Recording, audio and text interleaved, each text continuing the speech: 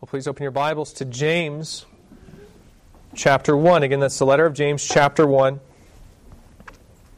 Our passage for this morning is James 1, 22 to 27. Let's begin by reading the passage in its context, starting in verse 19 and continuing through verse 27.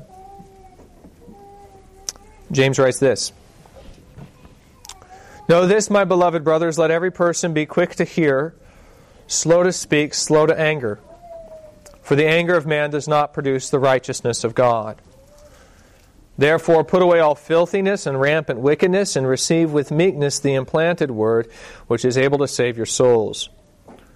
But be doers of the word, and not hearers only, deceiving yourselves.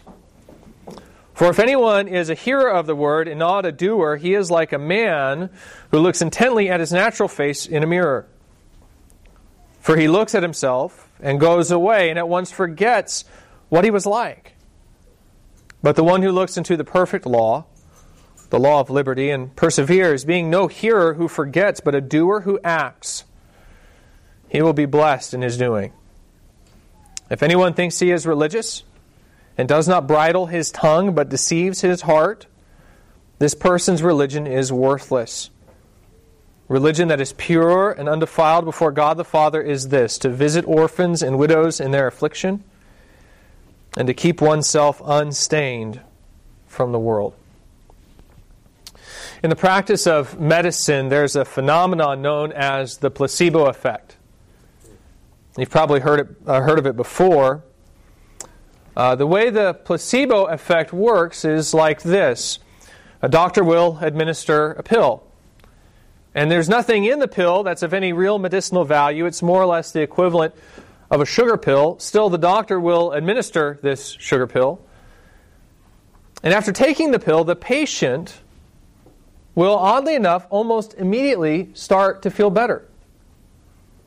The pill, of course, has nothing in it that will actually cure that patient's disease. If a person has cancer, the placebo won't make it go away. If they have a broken bone, it'll be broken still after taking the placebo.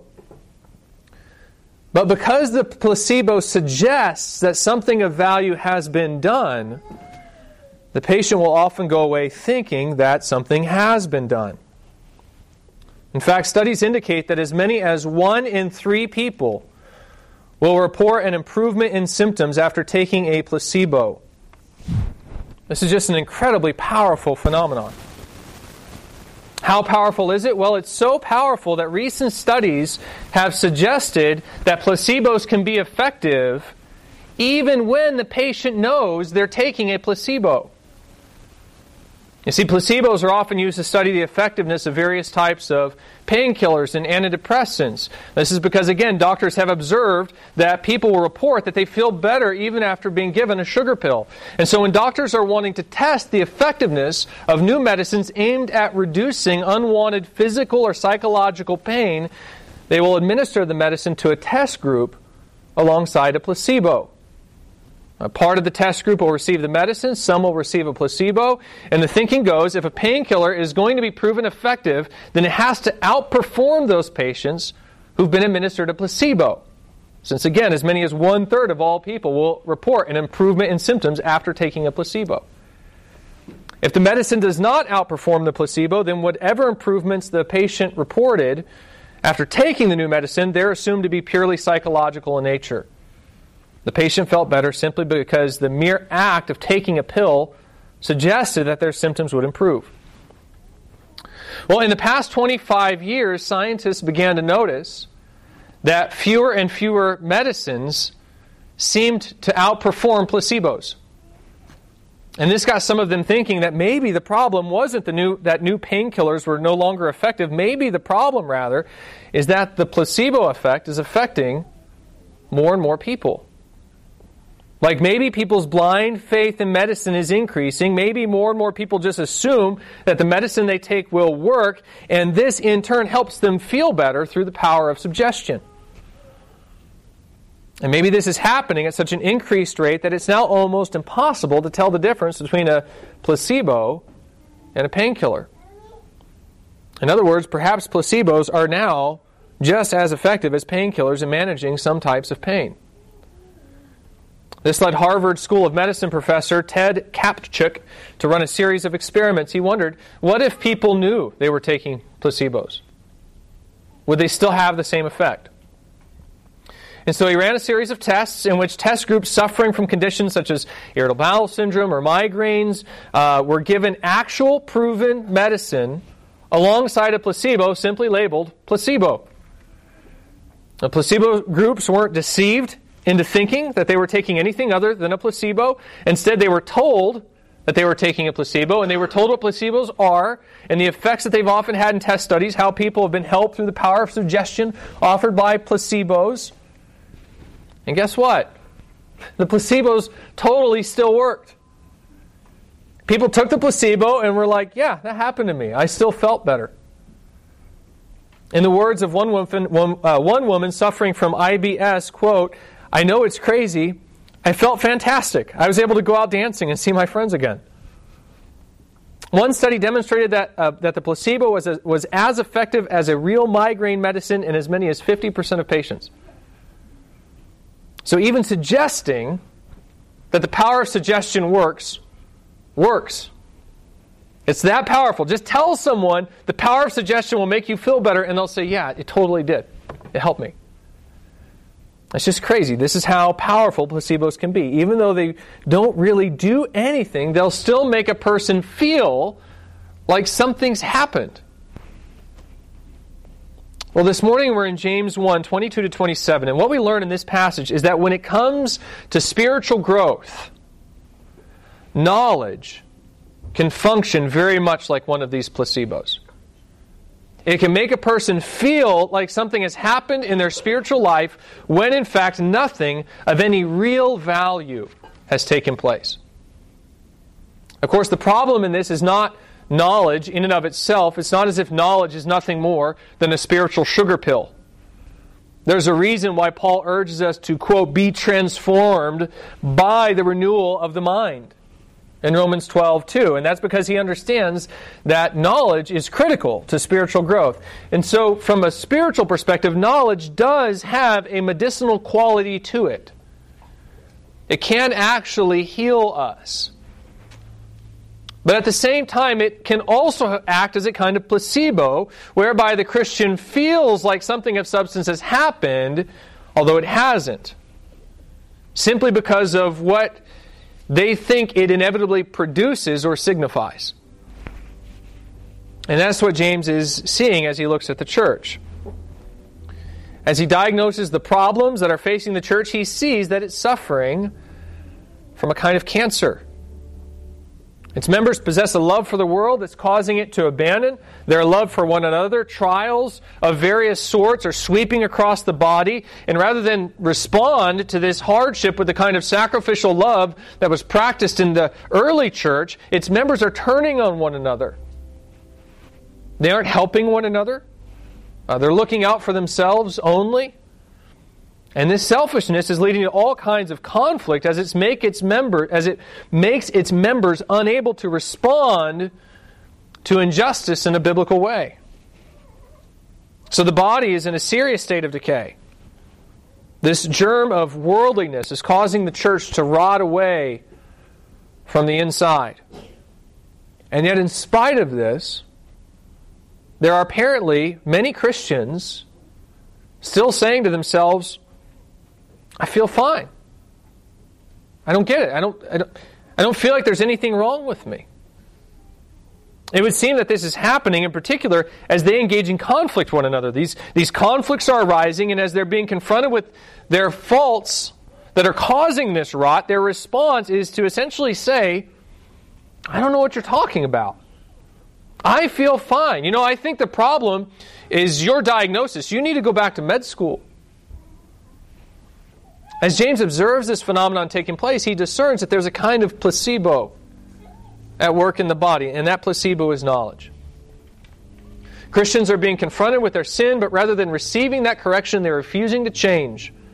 And the reason is because they think that because they know the truth, they're already well.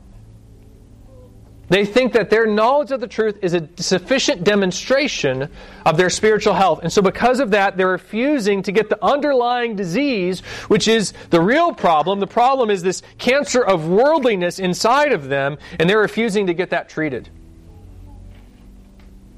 The results of this course of action, obviously, are going to be simply disastrous. After all, a painkiller can be helpful in mitigating the symptoms of a disease like cancer. And so in that sense, a placebo might be effective in managing a patient's pain as they're undergoing the treatment that will actually address the underlying disease, but it cannot be taken as a substitute for said treatment without absolutely disastrous results. And that's what James sees taking place. And so as he writes this morning's passage, he writes in order to explain to them that their knowledge has not cured them. Nor should they necessarily confuse their knowledge with healing. Yes, there is a kind of knowledge that brings healing, but there's also a kind of knowledge that only makes one feel like they've been healed, and they need to know the difference between the two.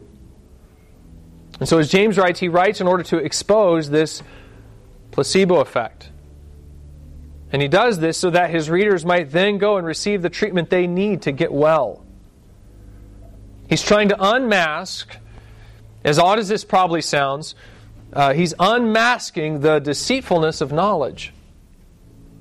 He's trying to show them how mere knowledge of the gospel, without an effective application of the same, is folly. He's trying to show them even how it can lead to their destruction rather than their salvation. And James does this in two parts. First, he explains the problem of mere knowledge. Once again, that's the problem of mere knowledge. And then second, he explains the result. Once again, that's the result of mere knowledge. And just so you know, by mere knowledge, I mean knowledge without application, knowledge without action. James sees a deceitfulness in this kind of knowledge. And once again, he exposes this deceitfulness in two parts. First, by addressing the problem of mere knowledge, and then second, the result of mere knowledge. This morning, we're going to begin by looking at the first part. That's the problem of mere knowledge. James says that the problem with mere knowledge is that it's inconsistent with the gospel. Once again, the problem with mere knowledge is that it's entirely inconsistent with the gospel. We find this in verses 22 to 25. After following up his instructions to be quick to hear, slow to speak, slow to anger, he says, verses 22 to 25, "But be doers of the word, and not hearers only, deceiving yourselves. For if anyone is a hearer of the word and not a doer, he is like a man who looks intently at his natural face in a mirror. For he looks at himself and goes away, and at once forgets what he was like.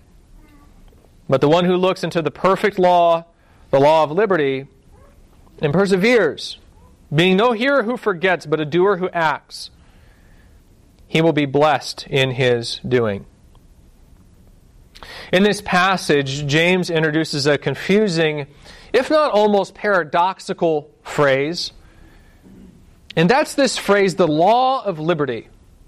Verse 25, James says, "But the one who looks into the perfect law," and then he explains what he means by this perfect law. He calls it the law of liberty. There's apparently great benefit in adhering to this standard, since he says whoever looks at this law and perseveres, and once again he explains what he means by perseverance right after this. He says, being not a hearer who forgets, but a doer who acts. So the idea is that the one who does this law, quote, will be blessed in his doing. Obviously, this means that there must be some benefit in keeping this law, but what does he mean by this phrase, law of liberty? Aren't those two ideas mutually exclusive? Isn't liberty the absence of law? Well, not necessarily. And once you understand why that's so, I think the point that James is driving at here in the first part of this passage really starts to open up. So what is this law of liberty? How can one even have a law of liberty? I think probably the most succinct way of describing this concept is by pointing to our own Constitution. We would say that we're a free nation, right? And yet at the same time, we're a nation of laws.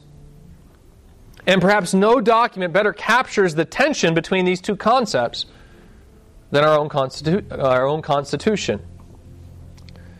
The Constitution is a document that serves as the foundation of our legal system, and yet it is a document that was written at a time when we were declaring our independence from Great Britain and forming our own system of government. One of the primary ways that we expressed our freedom from tyranny was by rejecting the system of laws forced upon us by the British monarchy and replacing it with our own system of laws. We expressed our independence, our liberty, by creating our own system of laws, laws which reflected our own values as a people. These were not values that were foisted upon us, they were our laws. This is perhaps one of the greatest expressions of liberty that there is. Not freedom from laws, but the freedom to create your own laws. Laws which structure your nation according to your own system of values. I think we'd all recognize this point, right? I mean, suppose that we came to another people, another nation, and forced them to accept the standards of our own Constitution. And I don't think we'd call that a free nation, would we? They might have a kind of freedom due to the values that are embedded in and preserved by the U.S. Constitution, but we wouldn't really call them a free people because those values are being pressed upon them by an outside force. Freedom for a nation means the power of self-governance. That's the sort of liberty our founding fathers fought for. Not freedom from governance generally, but for the power of self-governance. Liberty for them meant being ruled by their fellow Americans rather than by King George. And the Constitution, of course, was the document then written to explain and establish this new system of government. So the Constitution is a system of law, but it could be described as a law of liberty. And by that I don't simply mean that it's a system of laws that protect our liberties. I mean rather that it's a system of laws created as an expression of our liberty. They are our laws, written by us and not outsiders, because we are a free people. No one rules us, we rule ourselves. Well, the people of Israel also had a system of laws like this. For them it was the Mosaic Law. I know that probably sounds weird, considering how we tend to view the Mosaic Law today. After all, the Scripture speaks of us as being freed from the Mosaic Law. For example, speaking of the Mosaic Law, Paul says to the Galatians, "For you are called to freedom, brothers," seemingly implying that they were not bound to obey the Mosaic Law in the same way that the Old Testament Jew was. And so this seems to paint the Mosaic Law in a negative light today. We tend to see the Mosaic Law as a kind of slave master from which we must be freed. But for the Jew who was at the foot of Mount Sinai when it was first delivered, the law of Moses was just the opposite. It was a sign not of their bondage, but of their freedom. In fact, you know how our Constitution has a preamble? I'm sure you probably do. It's very, very famous. It goes... the preamble says, "We, the people of the United States, in order to form a more perfect union, establish justice, ensure domestic tranquility, provide for the common defense, promote the general welfare, and secure the blessings of liberty to ourselves and to our prosperity, do ordain and establish the Constitution for the United States of America." That preamble serves to explain the reason for the establishment of the Constitution. It was created in order to form a more perfect union, establish justice, ensure domestic tranquility, provide for the common defense, promote the general welfare, and secure the blessings of liberty. The founding document that preceded the Constitution, which was the Articles of Confederation, it didn't do those things very well. It did not, for instance, ensure domestic tranquility or provide for the common defense. And so the Constitution was written in order to form a more perfect union. Well, the Jewish equivalent to the U.S. Constitution was the Mosaic Law, specifically the Ten Commandments. And it also established it was established at the time of their nation's founding, and it too has a kind of preamble. And it goes like this, Exodus 20, verse 2. I am the Lord your God, who brought you out of the land of Egypt, out of the house of slavery. That's the statement that leads off the Ten Commandments, and it's given in order to serve as the basis for that document. And so what is the basis? It's the fact that God delivered Israel out of bondage in order to serve Him. God says, you've been freed, and so now these are the rules that I'm giving so that you might serve me. If you can think of it this way, you know how our Declaration of Independence begins by saying, we hold these truths to be self-evident, that all men are created equal. Well, this statement is very much like that one, and that it's beginning with a foundational truth that serves as the basis for this new system of order. And again, what's the basis for that system of order? It's Israel's freedom from bondage. Remember, Pharaoh wouldn't let Moses take the people out into the wilderness to worship. He made them stay to make bricks. When God delivered them, He was freeing them so that they might worship Him. The law wasn't a burden in this sense. At least it wasn't supposed to be. No, it was meant to be a privilege. It was meant to represent how the believing Jew wanted the world to be ordered, since it reflected the will of God, who, quote, brought them out of the land of Egypt, out of the house of slavery.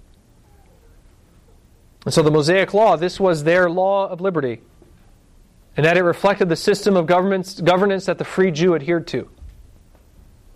When Gentile nations came in and imposed their own system of government on the Jews, systems which would often inhibit the practice of the Mosaic Law, it was then that the Jew considered themselves in bondage, not when they were under the commands of Moses.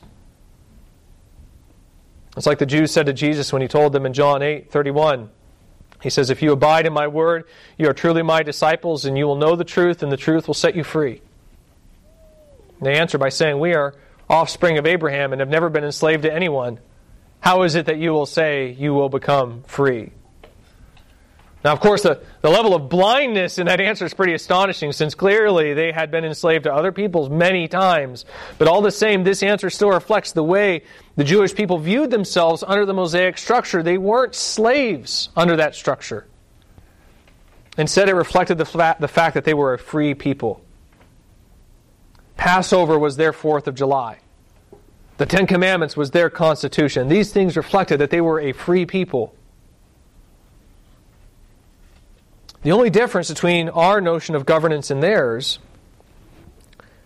is that for them, while freedom did mean the freedom of self-governance, of following a system of laws that they chose to follow, it did not include the freedom to create these laws whole cloth according to their own desires. And that's because at the core of the Jewish belief system was this idea that there is one God who is fundamental reality and whose will reflects truth, whose will determines good and evil, and this God delivered them from slavery.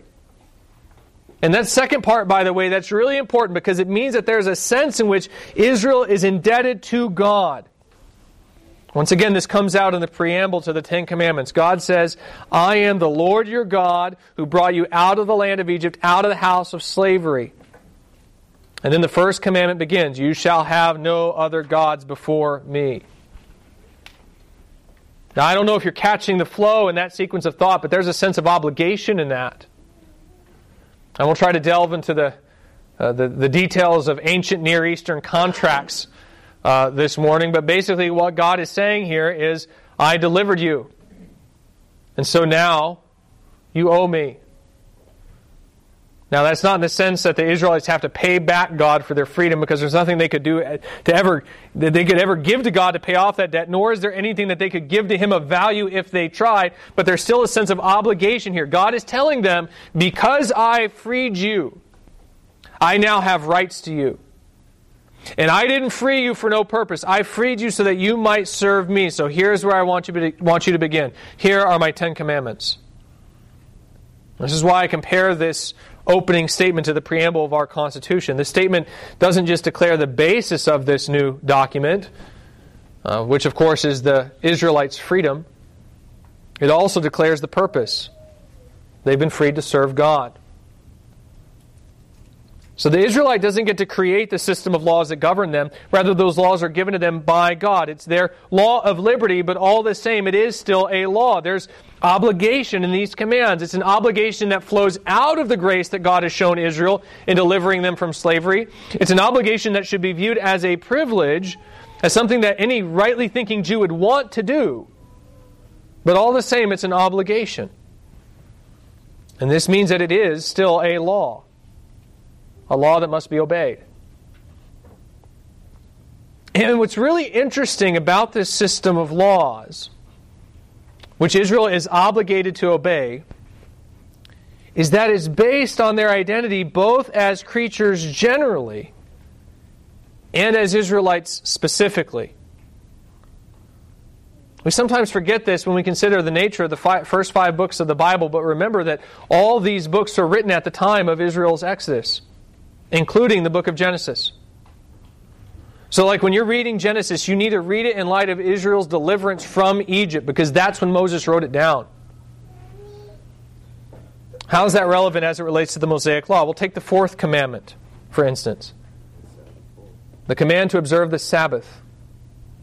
Why did God give Israel that command? God explains the reason in 2 parts in Exodus 31. In verse 13, he begins the explanation by saying, "Above all, you shall keep my Sabbaths, for this is a sign between me and you throughout your generations, that you may know that I, the Lord, sanctify you." Then in verse 17, God concludes this explanation by saying, "It's a sign forever between me and the people of Israel, that in 6 days the Lord made heaven and earth, and on the 7th day he rested and was refreshed." So then why does God command Israel to keep the Sabbath? It goes back to 2 reasons. First, it goes back to the idea that God created the earth in 6 days, and on the 7th day he rested. And then second, it goes to the idea that it is this God who made the heaven and the earth in 6 days. It's this God who sanctifies Israel. In other words, the Sabbath points Israel through the events of the Exodus back to the act of creation, and it reminds them that they haven't been set apart to serve just any God. No, they belong to Yahweh, the Lord, the creator of the heavens and the earth. They are servants of the King of the entire earth. That shouldn't just strike them with fear as they consider the consequences of disobedience. It should also fill them with confidence as they take their plunge into Canaan and take their place in the midst of the great empires of the earth. Deuteronomy 5:15 reiterates this point. There Moses restates the 10 commandments, and he explains the Sabbath commands as follows. He says, "You shall remember that you were a slave in the land of Egypt, and the Lord your God brought you out from there with a mighty hand and an outstretched arm." He ties the Sabbath back to their freedom as Israelites. Israel has been freed from Egypt, and this requires that they keep the Sabbath as a way of both honoring the God who delivered them and remembering the rest that He delivered them into as He brought them into the land of Canaan. You see similar ideas come up in other commandments of the law as well. For instance, Leviticus 25. God forbids the Jews from enslaving their fellow Israelites. He even forbids loans at interest for their fellow Israelites. He says, "If your brother becomes poor beside you and sells himself to you, you shall not make him serve as a slave. He shall be with you as a hired servant and as a sojourner. He shall serve with you until the year of Jubilee. Then he shall go out from you, he and his children with him, and go back to his own clan and return to the possession of his fathers." So the most an Israelite can do is take another Israelite as a kind of indentured servant until the year of Jubilee, which, by the way, happened to be after 7 Sabbaths of years, or essentially every 50th year. And when God explains the reason for this restriction, He explains verses 42 to 43, Leviticus 25. He says, "For they are my servants, whom I brought out of the land of Egypt. They shall not be sold as slaves. You shall not rule over him ruthlessly, but shall fear your God." So He ties this command back to their identity as a nation of redeemed slaves. No one is supposed to own a fellow Jew as a slave because the Jew is already owned by God. They can't be bought because they already have an owner. They're a kingdom of priests and they belong to God. This is why God lets them own slaves from other nations and not their fellow Jews. The Gentiles do not enjoy this privileged status because they were not redeemed by God with an outstretched arm, and so it's okay to own them. Regarding these peoples, God says, verse 46, "You may make slaves of them, but over your brothers, the people of Israel, you shall not rule one over another ruthlessly." So we see this idea that the commands are based on their identity coming out in other passages as well. We see this idea come out in a passage that's particularly relevant to today's verses, and that's Deuteronomy 24, 17 to 22. And I'd actually like you to turn there, read this passage along with me, because we're building to a climax here. I know it sounds like we're really in the Old Testament. What does this have to do with what we're talking about today? We're building here, okay? This passage, I think, is really, really relevant to today's verses. Deuteronomy 24, verses 17 to 22. God says this: "You shall not pervert the justice due to the sojourner, or to the fatherless, or take a widow's garment in pledge. But you shall remember that you were a slave in Egypt, and that the Lord your God redeemed you from there. Therefore I command you to do this.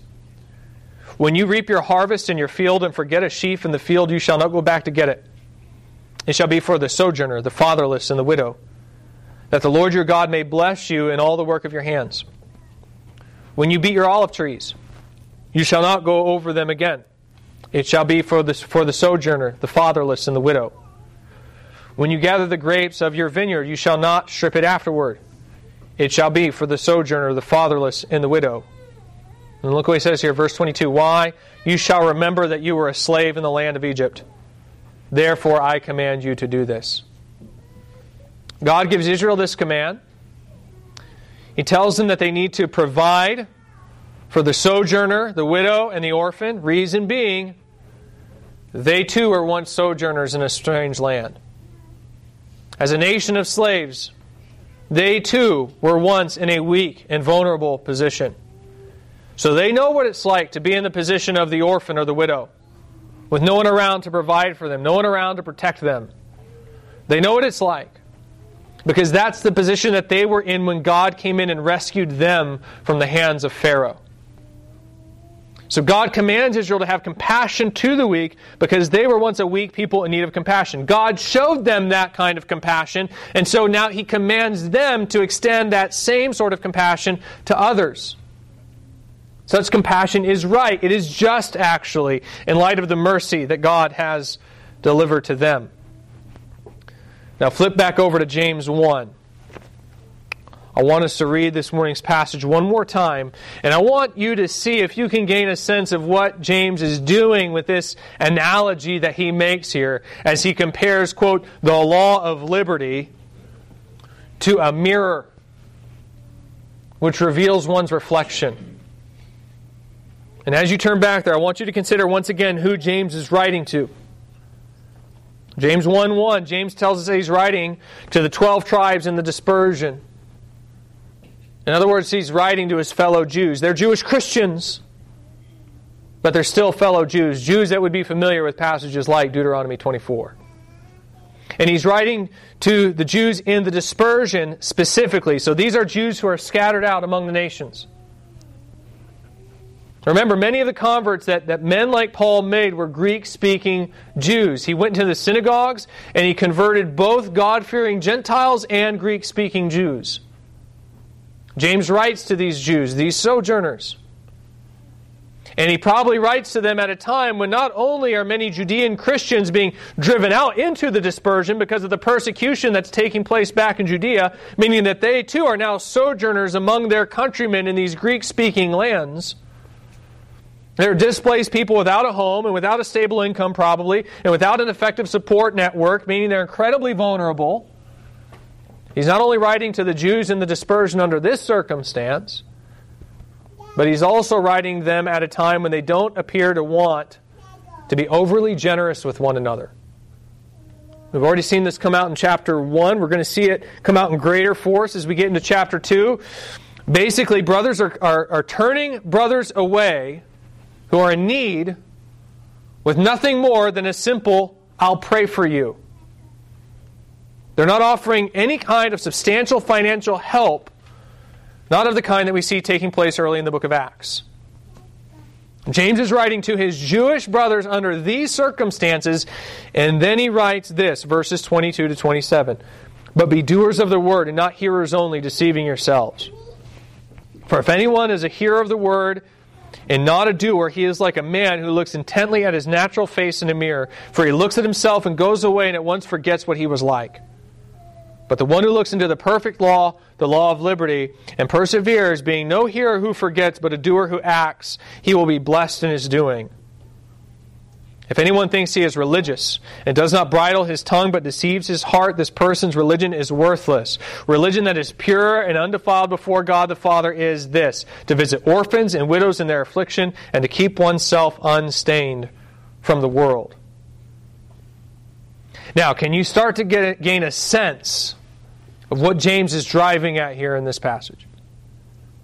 You see, when the Old Testament Jew failed to obey such basic commandments as the Sabbath, when they failed to take care of the orphan and the widow in their midst, they weren't just breaking some abstract moral code. No, they were forgetting their identity. They were forgetting their history as a people. Even more than this, they were forgetting the grace that God had shown them in their lives, because the commands they were given were based on that history of deliverance. And that's what James readers are doing as well, whenever they turn a blind eye to one of their suffering brothers or sisters. Trials have swept into this church. Brothers and sisters in Christ are suffering, and those more established Christians are refusing to come to their aid for fear of losing their place in the world, their well-being and comfort. And James is saying that when that happens, they're not just simply disobeying. They're forgetting who they are and where they came from. They're allowing their thinking to be shaped by the world and its philosophies rather than by the gospel. This is why he says at the end of verse 27 that true religion isn't just found in visiting orphans and widows. It's also found in keeping oneself unstained from the world. It's this worldly, earthly, listen, James is going to call it demonic thinking that's causing them to forget who they are. And that is why they don't love one another. Are you following me here? I really want to make sure you understand this, because this distinction that I'm trying to make here is so vital, and it's going to play a major role in the development of what James says over the next few chapters. Israel was not commanded to obey God in order to earn God's favor. They were commanded to obey, rather, because they had already received God's favor. To state the matter more plainly, they were not obligated to obey in order to earn their salvation. They were obligated to obey, rather, as a result of their salvation.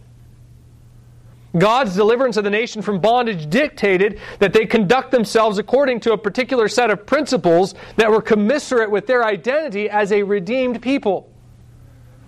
Among these principles were not only commands like what we find here at the end of verse 27, where James says that true religion includes keeping oneself unstained from the world. This would include commands like the Sabbath laws, like laws against idolatry, whereby God commands Israel to be absolutely holy, completely single-minded, undivided in their devotion to God, because their salvation means they belong to Him.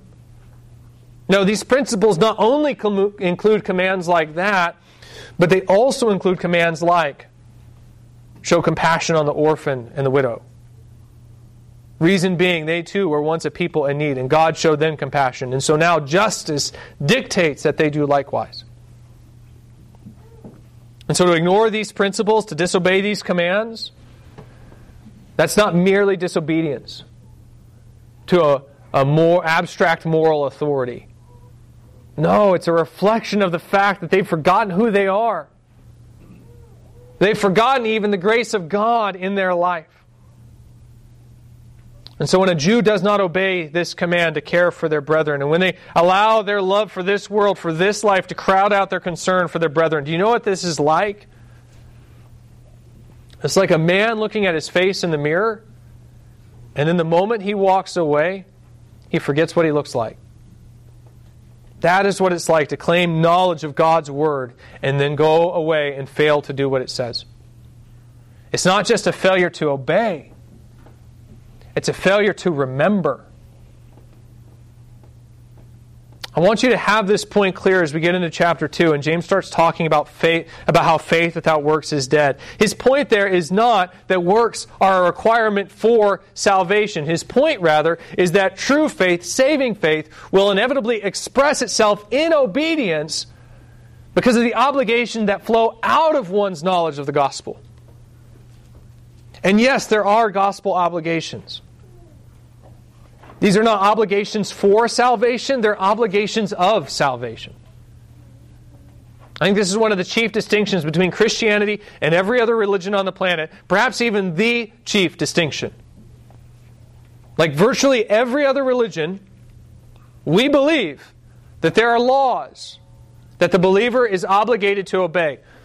But the difference for the Christian is that these are obligations that flow out of our salvation, not obligations that we must fulfill for our salvation. This is the difference between Christianity and every other religion on the planet. In fact, it's the difference between genuine Christianity and false Christianity. Every false religion says you must obey in order to achieve God's favor. Christianity says you must obey because you've already received God's favor. Or to state it still another more succinct way, for every other religion, the imperative precedes the indicative. For the Christian, it's the other way around. The imperative follows the indicative. Every other religion gives the command, you must obey. That's the imperative, and the reason is so that you can achieve the indicative. You are saved. You must obey so that you can be saved. The Christian flips that order. We say you are saved. Therefore, you must obey. And so for the one who does not do, their problem is not merely that they do not do, it's that their failure to do means that they do not truly know.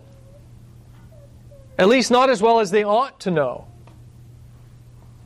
Again, like the Jew who does not keep the Sabbath, or the Jew who does not observe the year of Jubilee, or who goes back into their field to pick up the gleanings of their fields, they've forgotten who they are. They've forgotten the indicative statements that obligate and even drive and motivate them to observe the imperatives. This is why they don't obey. It's not merely a moral failure, it's a failure of faith. It's a failure of belief. It's like we've seen just recently as we've explored the motivations for sin and obedience. It's the promises of God that compel us to move forward in spite of temptation. We saw this just recently in 2 Peter 1. Peter says that God has, quote, granted to us His precious and very great promises so that through them you may become partakers in the divine nature. It's the promises that transform us. Obedience comes through faith.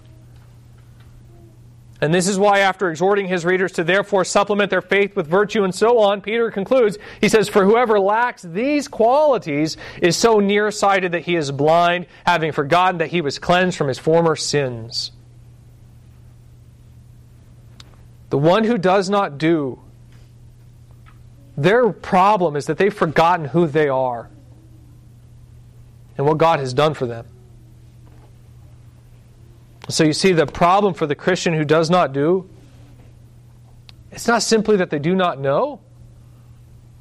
It's that there's a sense in which they do not believe. It's that although they know, they do not remember. They stare into the depths of the gospel, and then the moment they go away, they immediately forget of what sort they are. Now, next week, I'm going to come back, and I want to spend some more time explaining why this is so. And when we do that, I'll get into more detail about how our identity in Christ shapes our obligations, and how the one who does not fulfill these obligations therefore has forgotten their identity in Christ. I haven't addressed that very much today so far. I haven't really talked about how our redemption shapes the kinds of commands that we're expected to fulfill. We've mostly discussed how that worked for Israel and their redemption, because I think that background informs what James is driving at here. But just so we're clear, I don't think the law of liberty is the Mosaic law. I know it probably sounds like I'm saying that just based off of what we've covered here today, but that's not what I'm trying to say. I think James has a different standard in mind, one that's shaped by the gospel, but one which is also certainly informed by the Mosaic law and which is therefore going to have a lot of similarities. I'll try to discuss this more as we dive further into the inconsistency between mere knowledge and the gospel. In other words, yes, we are going to come back and spend one more week on the problem of mere knowledge. We haven't even made our way through the first part of James' effort to expose the placebo effect of knowledge. And I almost want to apologize for that, except that I think this concept is so vitally important that I'd rather overstate it than understate it. So let me be blunt here. The degree to which, let me say this very clearly, the degree to which you will mature in Christ will be measured in large part by how well you understand what I'm saying here today. And I don't think I'm alone. I think James would agree with me, because the concept that he's communicating here is going to serve as the foundation for the rest of this book. The whole rest of this book is going to address themes that James is touching on here. It's the heading of the rest of the book. It's like I've said, as we've discussed the inner workings of sin and temptation. You will ultimately do what you believe to be true. You will act according to your convictions. And I'd venture to say that the problem for many of you is that there's a disconnect between what the Bible says about who you are in Christ and the rest of your life. And that is why you are not holy. That may be because you've never tried to make the connection between the gospel and how you live. Like maybe you haven't understood that there are gospel obligations, that our liberty or our identity in Christ actually is supposed to shape what we do. And so your problem is that you've never considered those possibilities, and so the world continues to shape your values. Or, and I think this is the greater problem for most Christians, you do understand much of that, but you simply forget. You go home after church, you flip on the television, you jump on your smartphone, the world begins to push its values and philosophies on you, and you immediately forget who you are.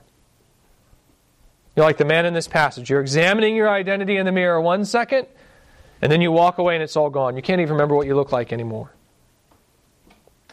You probably think your problem is a lack of self-control. That's why you keep falling into sin, because you lack sufficient willpower. But I doubt that's really the problem for most of you. The problem for most of you more likely comes back to a matter of awareness. You either do not realize that the gospel is meant to shape your life in a meaningful, tangible way, or knowing this fact, you quickly forget it. And that's not to, but just to be clear, that's not to devalue the role that self-control plays in sanctification. Self-control, after all, is a fruit of the Spirit. I'm just saying that more than likely that's not your main problem. That's not the main reason you keep falling back into sin. Your main problem is forgetfulness. You lack sufficient awareness of the fact that you are a new creation, that you are God's workmanship created in Christ Jesus for good works, which God prepared beforehand that you should walk in them. This is what we've been studying this year in our home fellowship groups, right? You remember the church at Ephesus? Revelation chapter 2? Jesus commends that church, right? He praises them for the fact that they have knowledge. He praises them for their endurance in the faith. But he says he has this one thing against them. And what is that? You remember it, guys, right? He says, but I have this against you, that you have abandoned the love you had at first. It's a church that knows, but which does not do. Just like the church that James is writing to, they're fighting for truth, but they're neglecting the love that Christ commands them to have for one another. So what does Christ tell them to do? He says, remember, therefore, from where you have fallen. Repent and do the works you did at first. He says, go back and remember who you are and how you once lived because of that, and go back to doing that. He's not just interested in their knowledge. He wants the love that's supposed to accompany that knowledge. And he says that the way to regain this love is by going back and remembering the position from which they've since fallen. Again, next week we're going to dive more into the kinds of obligations that flow out of the gospel. But with all that we've said here today, I would just ask you in the meantime, do you remember where you came from, Christian? Do you remember where you came from? We'll get into this more next week, but there are basically three types of hearers only. Three kinds of people who merely know the truth without acting on it. The first kind is the antinomian. They're the one who says it doesn't really matter what we do since we've been forgiven in Christ. Now, I'd say the problem with that sort of person isn't so much that they've forgotten the truth, as much as it is that they've failed to completely understand it. Like there are portions of the gospel that they're leaving out. They've looked into the law of liberty, but the mirror is cracked. And because of that, they don't really understand of what type they are. They've never seen a good reflection of their natural face because the mirror is cracked and shattered. There are essential pieces missing that would help them to know who they are after they've walked away. The second kind is what's often called the backslidden Christian. They're the one who makes a profession of faith at one time and then blatantly turns away. This is the Christian who knows that they're not obeying and that they still persist in their disobedience. Sometimes these Christians are not truly Christians. And sometimes they are. They persist in disobedience, but only for a time. Eventually, they do repent. And of this second type, the disobedient Christian, I'll explain how they're forgetting the gospel next week. The third kind of forgetful Christian is the most interesting of these three. And that's the legalist. They're the one who boasts about all they know and of all the scrupulous details, how scrupulous they are in observing every little detail of the law, all the while neglecting the weightier portions of the law, which are justice, mercy, and faithfulness. They strain the gnat and they swallow the camel. Of these two kinds, I'd assume that this is probably the category that you're more prone to fall into. If you're showing up to church every week, there's probably a better chance that you're a legalistic Christian than you are a blatantly rebellious one. And from what James says in the rest of the letter, I think this is also the type of hearer that James is addressing here specifically. These are Christians who boast about what they know. They declare, we know that God is one. And they think that that belief is somehow significant in and of itself. They're not in open rebellion. They think they're religious. And that's why James has to explain to them the meaning of true religion right here. Well, do you know what the problem is for this type of hearer? Well, James tells us right here. Their problem is that they've forgotten who they are. True religion is expressed in care for the orphan and the widow, and they don't do that. And James says that the reason is because they've forgotten who they are. This is the danger of knowledge. It can act like a spiritual placebo. As the Christian advances in their knowledge, they begin to say to themselves, I don't really need to pay attention to that gospel stuff anymore. That's baby stuff. That's milk. And I've moved on from that. I'm eating meat now. And that's not how it's supposed to work. Yes, the Christian does need to eventually move on to solid foods, but not to the neglect of the nourishment provided by the gospel. Just like milk is essential to bone growth, right? So also is the gospel essential to our continued sanctification in Christ. It's not one or the other, gospel or advanced doctrine. It's both. You need both the pure milk of the gospel and the more advanced doctrine that adds meat to that bone. It's the gospel that gives form and shape to the more advanced doctrine so that the believer continually grows into the form that God's designed for them, which is the image of Christ as expressed in their sacrificial love for others. The religious hypocrite, however, does not have this form because in their love for the more advanced doctrines, they've neglected the more basic truths that give shape to it. And what makes matters worse is that they don't even realize it. They think that because they know so much more than the people around them, then surely that's a sign of their maturity.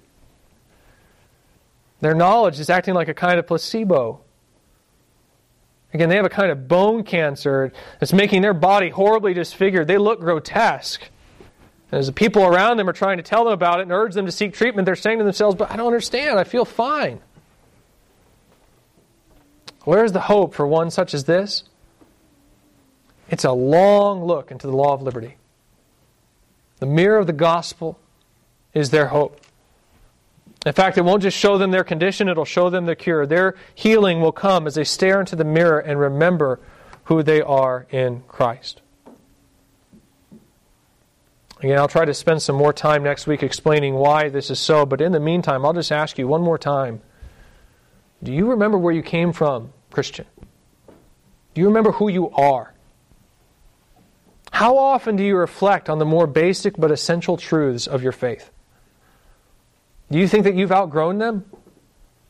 Or do you return to them daily for nourishment?